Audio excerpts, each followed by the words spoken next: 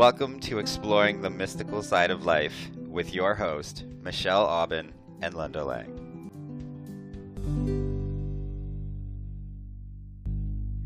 Welcome, everyone, today to Exploring the Mystical Side of Life. I'm Michelle Aubin, and I'm here with Linda Lang. Hello, Linda. Hello, everyone. And Linda and I, before the show, realized that we're both in this really kind of fun, kind of funky place energetically. We're going to talk about chanting, and I'll back up and say I attended a workshop that Linda's doing, and she did some chanting. It was Huna chanting, just to give everyone some context. And as I shared with you, Linda, I was really struck by what was communicated in the chanting was more than just the sounds. I don't even know how to put this into words, but there was so much that came through the tones and the notes, and it was in a language I don't understand. I don't even know what the words meant, but I could hear layers of meaning coming through. So I just like to open us up to that, and if you could talk about chanting and what that is like for you, and what maybe I was hearing, and all of that, what was in there. Wow, big question, big question. Absolutely. One of the things I would share is that I've always kind of been drawn to native chanting and drumming, and there's so much energy in the power of the voice and in drumming as well. And it's quite often a tool used to induce trance or take shamanic journeys. Traditionally, in the Hawaiian culture, as I am a Huna student, we chant, and we are taught how to chant and how to put energy into our words when we chant.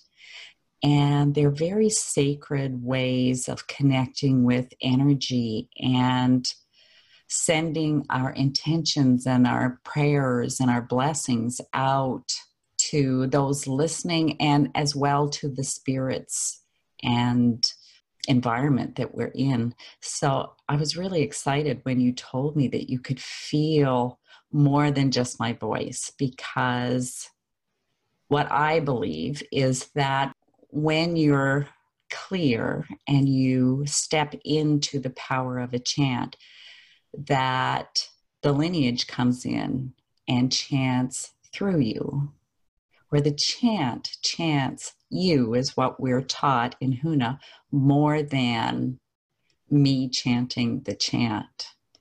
And it is a really powerful way of clearing energy and just really connecting.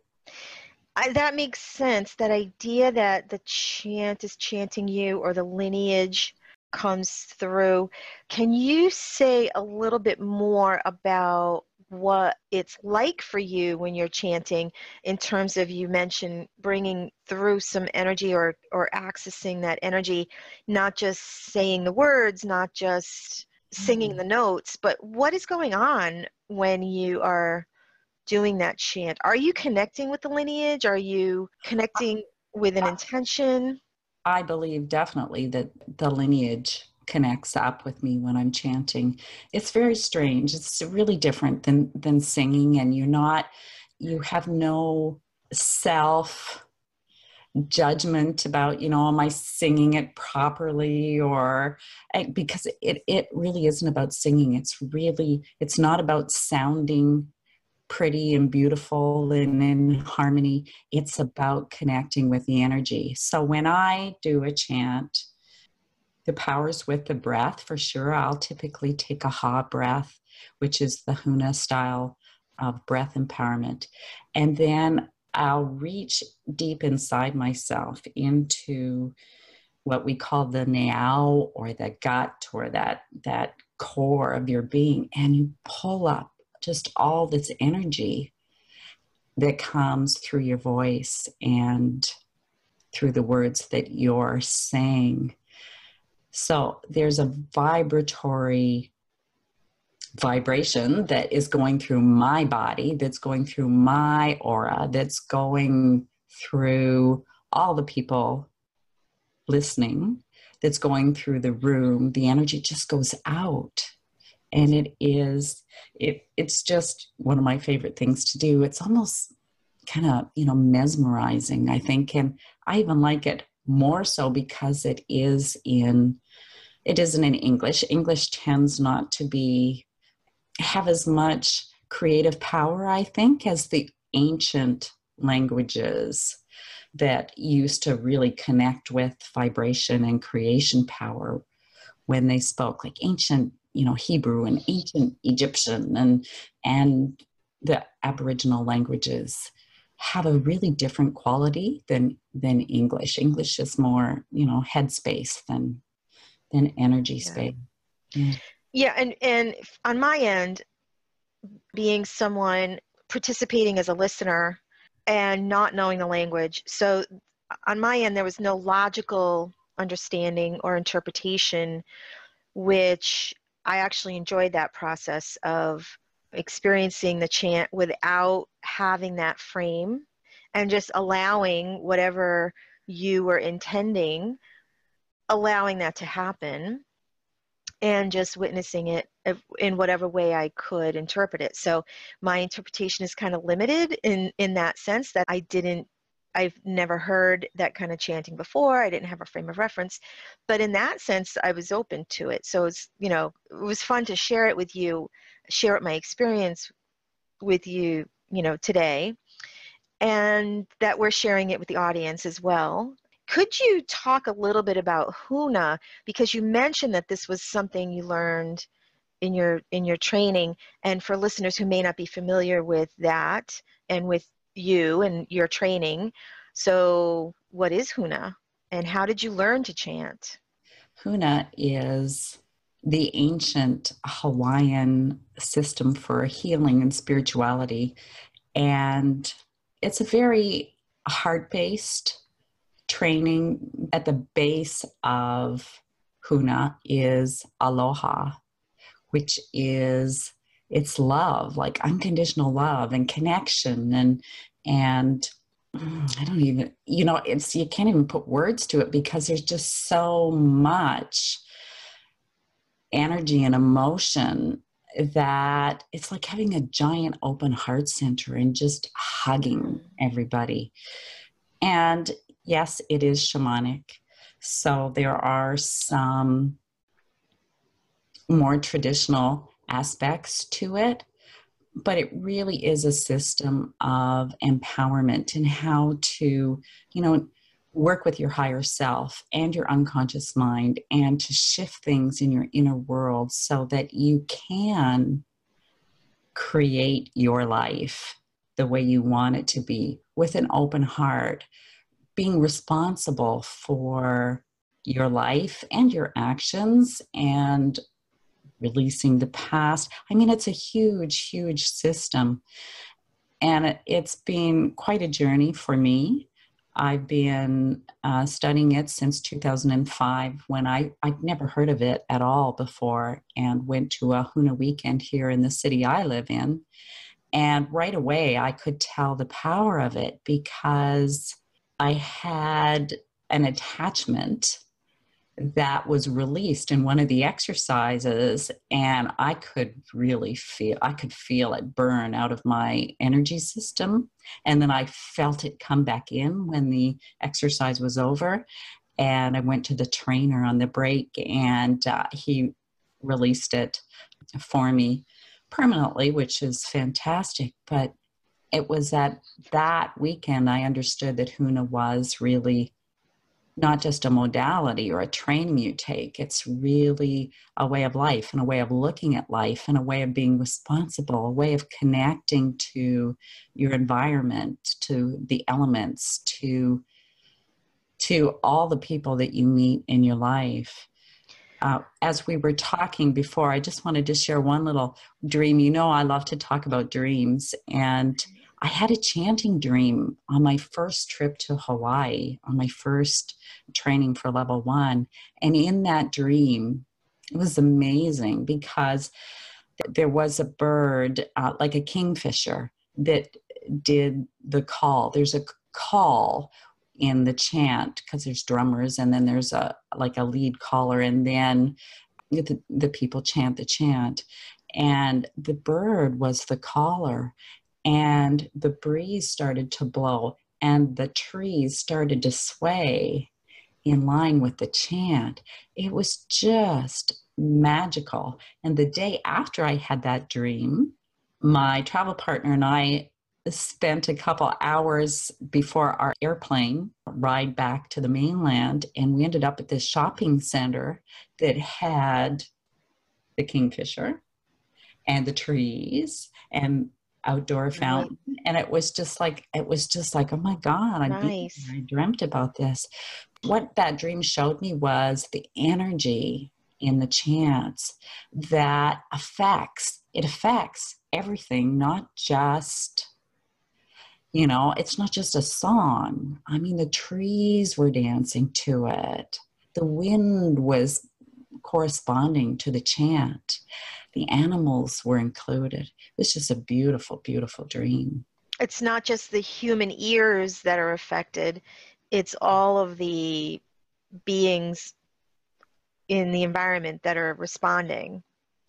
And I would suspect that as well with any native chanting. I know here in Canada, we have a lot of native tribes, and I could just sit and listen to their chanting for hours. I mean, it just takes you to another place. And I have the greatest respect for the communication of energy through chant.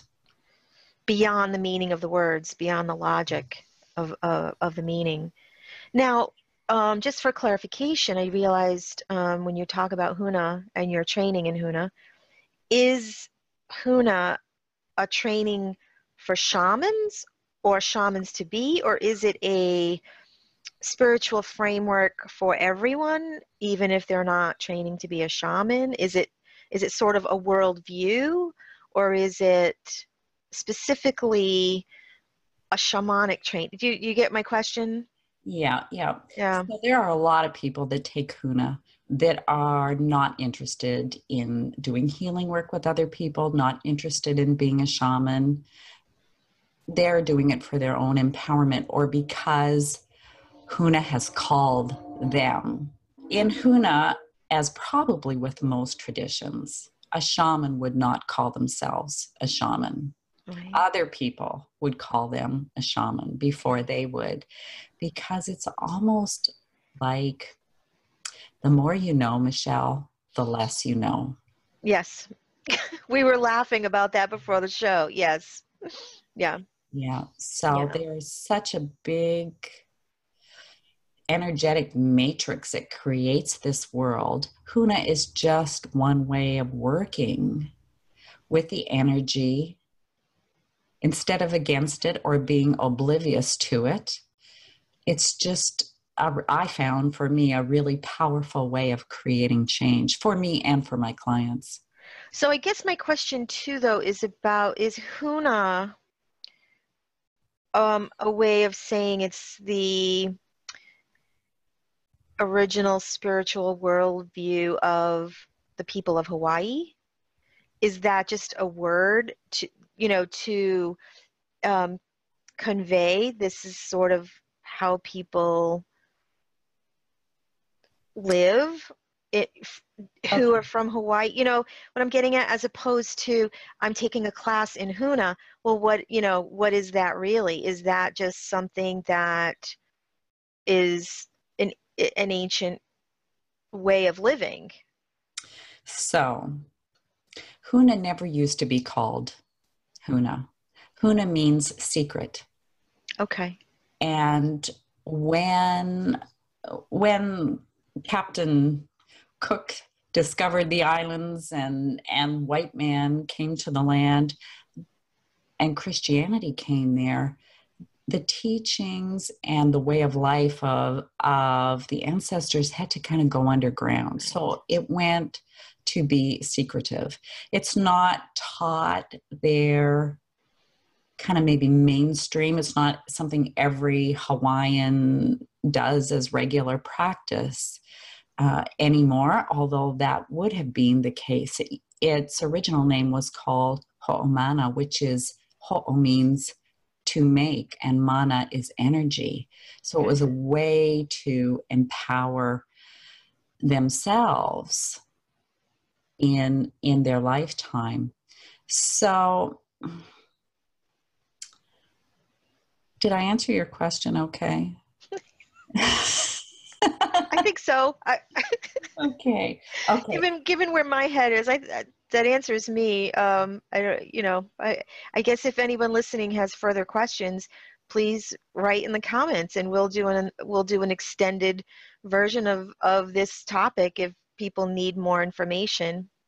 Okay, the one thing that I would like to say, maybe clarify a little bit, is that to be a kahuna, which a lot of people know the word kahuna from Frankie Avalon and his movies, right, and just that kind of, Hawaiian mythology that's out there. Kahuna means master, and there were masters of all kinds of things. There could be a master healer who used herbs. There could be divination masters, or masters that were agricultural, that everything had a kahuna. So it would be like the expert, right? Or the master. And to really become like a shamanic master, a master of healing, it was a lifetime study. You would be under the tutelage of a great healer, and you would learn and experience through that kind of lineage, right? Handed down, it's like apprentice. And that land of Hawaii holds the energy, as all land does. I'm sure that you've been to places that felt really yucky or really fantastic, that might have the imprints of what happened there before. And there is a place on the Big Island of Hawaii called, let me see if I can get it right off the top of my head, and it's not coming. We call it Honaunau for short. Now it's a park, like a state park, and it was ancient land that was the healing land. Oh. It's where they would send their soldiers to. If their soldiers had to go out to war to fight a neighboring island's tribe, let's say, before they would go back into society, they would go on this land, and their physical body, their mind, their emotions, and their spirit would be healed before they could go back into the regular structure of society. Oh, that's interesting. Which would be fantastic if we did that for it would. Our soldiers of today. I mean, yeah, people who, I don't even call them criminals because I don't think they had that word, but people who did, things that were kind of kapu, forbidden, things that were against society's laws. If they made it to that land, like, they would be punished.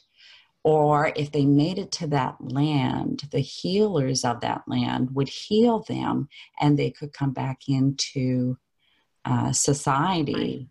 Right. With no issues. According to how it was explained to me and how I've understood it, that's the story and the understanding I have.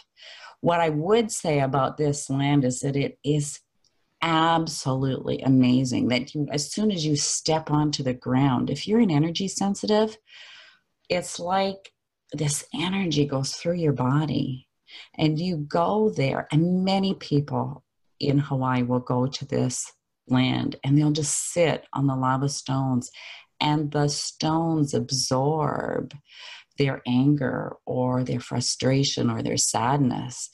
It just clarifies your energy field, and that's the vibration of the land just in this place. It's phenomenal. Well, there are a lot of healers and spiritual, I guess, teachers, for lack of a better word, who spend a lot of time in Hawaii. It's just an interesting thing to observe how many people who are energy sensitive people go to Hawaii or live there part-time. And the other thing I've noticed is that there's some of these people talk about how Hawaii is the ancient land of Lemuria, or part of it, and that the healings of that civilization, that it was a very healing-based civilization, and that has been transmitted through some of the teachings of Hawaii. So I don't know what you think of that idea. It just is interesting to see how many people mention what you just mentioned about the power of the land and the healing aspect of it. Yeah, I've heard that as well, that Hawaii is the remnants of ancient Lemuria. I've also heard that Lemuria used to go all the way down to Peru. That was the tip of it. And there's a special energy about Peru too. So it's hard to say. I have kind of no attachment to it either way, because to me, it's this time that's important, the here and the now, where we can make change. But it definitely wouldn't surprise me. For anyone that's interested in knowing a little bit more about Lemuria, I would recommend listening to some of the Cryon channelings, because he brings quite a bit of information about Lemuria and its connection to Hawaii through his channel. Okay. I wasn't aware of that. So that's another resource that mentions that connection. Absolutely. Well, Linda, we're almost at the end of our time for this show. I don't want to wrap up without mentioning that you talked about an experience where you had an attachment that was removed from you as part of your healing and part of your learning. And I think that's a topic maybe rich for an entire episode. We could talk about that. So anything you want to say before we go? Any final words? I will say ahui ho, which means until we meet again in Hawaiian. That's beautiful. Until we meet again.